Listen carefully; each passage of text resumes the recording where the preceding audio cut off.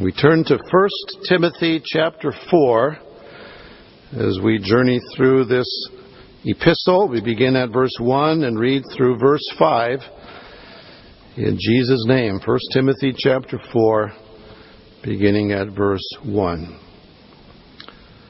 But the Spirit explicitly says that in later times some will fall away from the faith, paying attention to deceitful spirits and doctrines of demons, by means of the hypocrisy of liars seared in their own conscience as with a branding iron.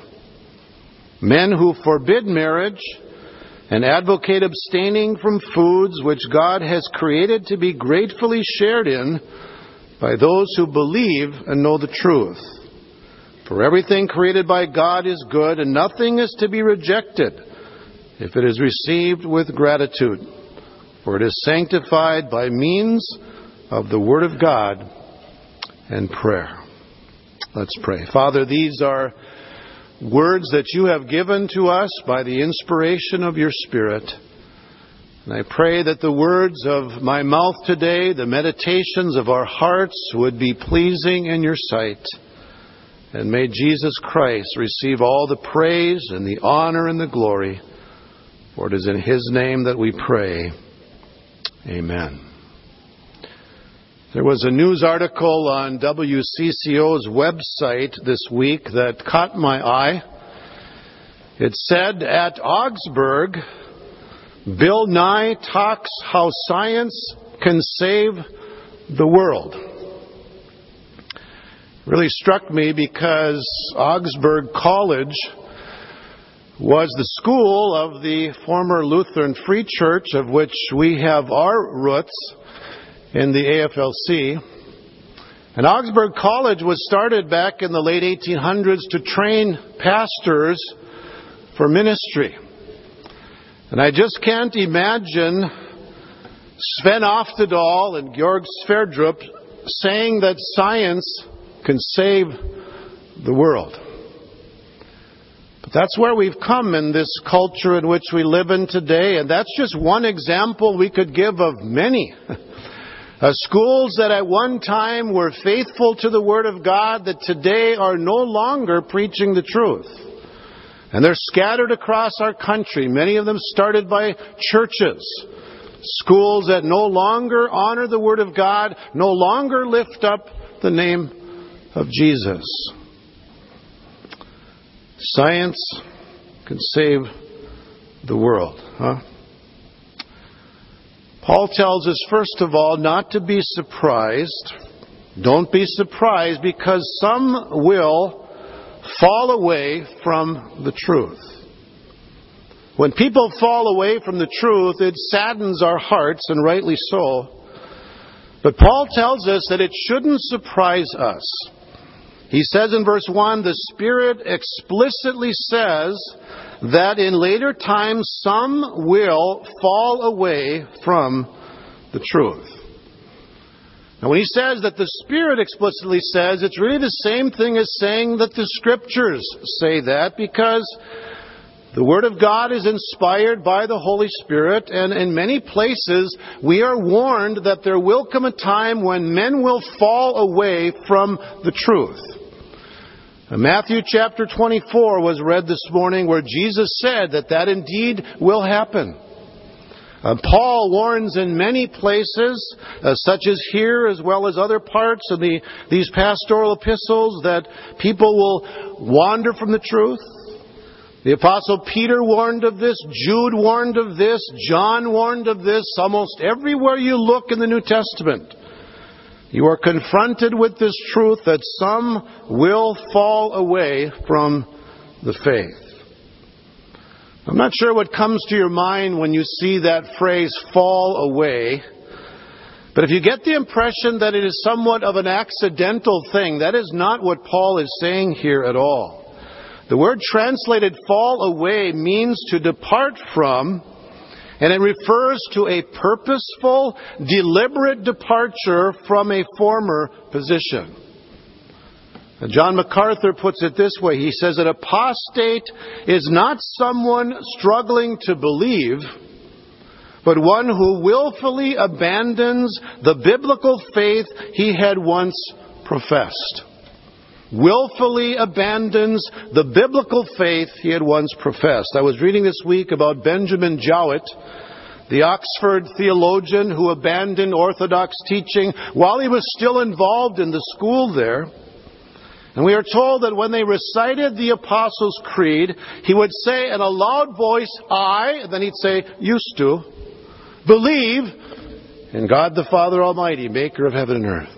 And so still involved in that ministry at Oxford, still involved in a place that at that time had honored the Word of God, here was a man who no longer accepted the truth.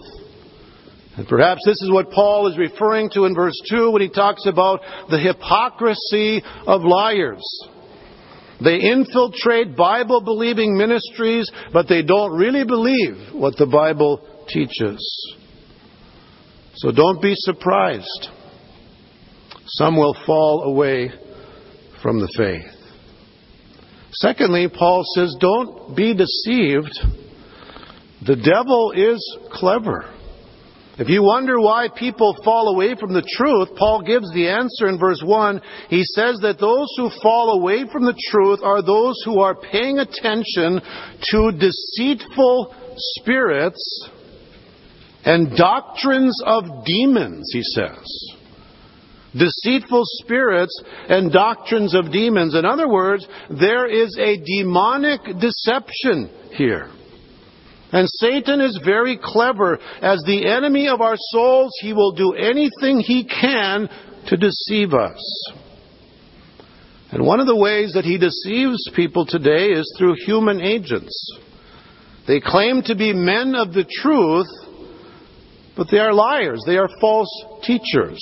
And Paul describes them in 2 Corinthians chapter 11 in this way. He says, for such men, verse 13, are false apostles, deceitful workers, disguising themselves as apostles of Christ. And then he goes on to say, no wonder, for even Satan disguises himself as an angel of light. Therefore, it is not surprising if his servants also disguise themselves as servants of righteousness, whose end will be according to their deeds. Deceitfulness. Deception, and it's running rampant in our culture today where people are no longer standing on the Word of God, but they are being deceived by angels of light, false teachers. So who might these people be in our day? One author says they may be religious leaders and appear outwardly good and devout. They may teach in an ostensibly Christian college or seminary. They may pastor a church or write theological books or commentaries. Though they wear the mask of religion, even Christianity, and wear a mask of piety, they do not serve God, but Satan. So just because someone carries the title pastor or professor or teacher, that does not mean they are necessarily true to the Word of God. They are all over the place, and they are disguising themselves as angels of light. And Paul says that these men deliberately deceive others, and they are not bothered by their hypocrisy, because he says in verse 2 that their consciences are seared. He says, by means of the hypocrisy of liars, seared in their own conscience as with a branding iron. Now, some suggest Paul's metaphor here is that of a slave branded with his owner's marks. And so the false teachers, according to this view, carried Satan's brand in their conscience. It seems better, however, to understand this as a reference to the burning or the numbing of the conscience. And the word seared is actually the word from which we get our word cauterize. If you've ever had something cauterized, you know that if you have bleeding, they'll cauterize that to burn that, to sear that, to stop the bleeding. And Paul says that is what is happening to the consciences of these men who deliberately deceive. They're numb, they're burned, they're cauterized. And they go about in their deception with no problem whatsoever, leading people astray with no remorse whatsoever, because their conscience has been seared. So the false teachers are used by Satan to deceive others because they've got no guilt left anymore. The conscience has been seared. So don't be surprised. There will be false teachers who fall away. Don't be deceived. The devil is clever. And then thirdly, Paul says, don't be defrauded. God has given us good things to enjoy. It's kind of interesting. We might have expected Paul to follow his comments about doctrines of demons with some examples like, denying the Trinity or the deity of Christ. But Satan is very subtle, and he seeks to gain ground in areas that might more easily be yielded. And Paul gives some examples here, actually 2 examples in verse 3, that of avoiding marriage and abstaining from certain foods. In verse 3 he says, men who forbid marriage and advocate abstaining from foods which God has created to be gratefully shared in by those who believe and know the truth. The particular type of false teaching that Paul is addressing here is a form of what is called asceticism. Asceticism involves in abstaining from certain pleasures for the purpose of pursuing spiritual goals. And the ascetics teach that a deeper level of satisfaction or deeper level of fulfillment is to be found in just denying yourself of certain things. If I don't do this, if I don't do that, if I deny myself this, then I show how self-disciplined I am and how much more spiritual I am than other just regular believers. And the problem here is that they are denying themselves things that God declared to be good. And they claim that it is essential if you are going to be truly spiritual. And so they forbid marriage and they forbid certain foods. Now, there's no command in Scripture that everyone should be married.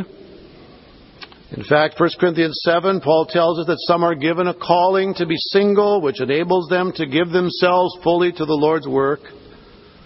But forbidding a person to be married has no place in Scripture. And yet you find people today that will say, I am so spiritual, I'm going to forbid anybody from being married. That is not the teaching of God's Word. Nor is it the teaching of God's Word regarding food or certain diet, things like that. If you don't eat this, you'll be more spiritual. And maybe you've run into those people before who are following still the ceremonial law of the Old Testament, and they say we do it because we love the Lord, but they are really forbidding themselves something that God has said is good. God created it to be good. Colossians chapter 2, Paul addresses this. In verse 16, he says, therefore no one is to act as your judge in regard to food or drink or in respect to a festival or a new moon or a Sabbath day, things which are a mere shadow of what is to come, but the substance belongs to Christ. And then a little bit later in the chapter, verse 20, he says, if you have died with Christ to the elementary principles of the world, why, as if you were living in the world, do you submit yourself to decrees such as, do not handle, do not taste, do not touch, which all refer to things destined to perish with use in accordance with the commandments and teachings of men. Then he goes on to get at the root of the problem here in verse 23. He says, these are matters which have, to be sure, the appearance of wisdom, in self-made religion and self-abasement and severe treatment of the body, but are of no value against fleshly indulgence. And so Paul says, really, the root of this is pride. It makes me look more spiritual. If I don't do this, or if I don't eat that, then I'm obviously on a little bit higher level than you are as a Christian. I don't eat pork, or I don't drink coffee or Coke or whatever else it is. People have all these lists of things that if you really are spiritual. And yet what does Paul say? He says everything created by God is good. And nothing is to be rejected if it is received with gratitude, for it is sanctified by means of the Word of God and prayer. And so forbidding what God says is good is wrong. God is never properly worshipped by denying His gifts. Every good and perfect gift is from above. And if we say, no, God, I don't want that, because if I don't do that, I'm going to be more spiritual. God says, that is not right. And really, when it comes down to it, it really becomes an attack on the gospel itself. As if what Jesus Christ did on the cross isn't quite enough. The finished work of Jesus on the cross isn't quite enough. There's something else you must add to that to be really spiritual. I am so thankful that when Jesus died on the cross, He said, it is finished. The plan of salvation was complete. What He did there on the cross gives me a right standing before God. It has nothing to do with my good works, but His work that He accomplished for me. I heard of a young man who went to his pastor in great distress about his spiritual needs, and he said, "Sir, can you tell me what I must do to find peace?" And the pastor replied, he said, "Young man, you're too late." And he said, "You mean I'm too late to be saved?" "Oh no," he said, "but you're too late to do anything about it because Jesus did it 2,000 years ago." Oh, thank you. Jesus paid it all, we sing, right? All to Him we owe. Sin had left a crimson stain, but He washed it white as snow. So don't let anybody tell you that it's Jesus plus something else. That what Jesus did on the cross wasn't quite enough, and that you need to add something to that. Avoiding this or avoiding that. Now, when we're saved and we love Jesus, there are certain things we're going to turn away from. But we're not saved because of that. We're saved because of Jesus. The sacrifice that He made for us on the cross. So don't be surprised. There will be those who fall away from the truth. Do not be deceived. Satan is very clever and he will seek to lead us astray. And then don't be defrauded. God has given us good things to enjoy and gratefully receive them as a gift from God's gracious hand. Let's pray. Lord Jesus, we live in a world today that is quickly deserting the truth of Your Word. We don't want to be deceived, Lord. Help us to be men and women of Your Word. Help us to be like the Berean Christians who search the Scriptures daily to see if what Paul was saying was true to Your Word. Help us to be in the book, day by day, in Your Word, and acknowledging Your goodness in our life and receiving the gifts that You give us, rejoicing in Your wonderful provision for our salvation and Your provision for our daily needs. Thank You, Jesus, that You paid it all. All to You we owe. Sin had left a crimson stain, but You washed it as white as snow. Thank You for that. In Jesus' name we pray. Amen.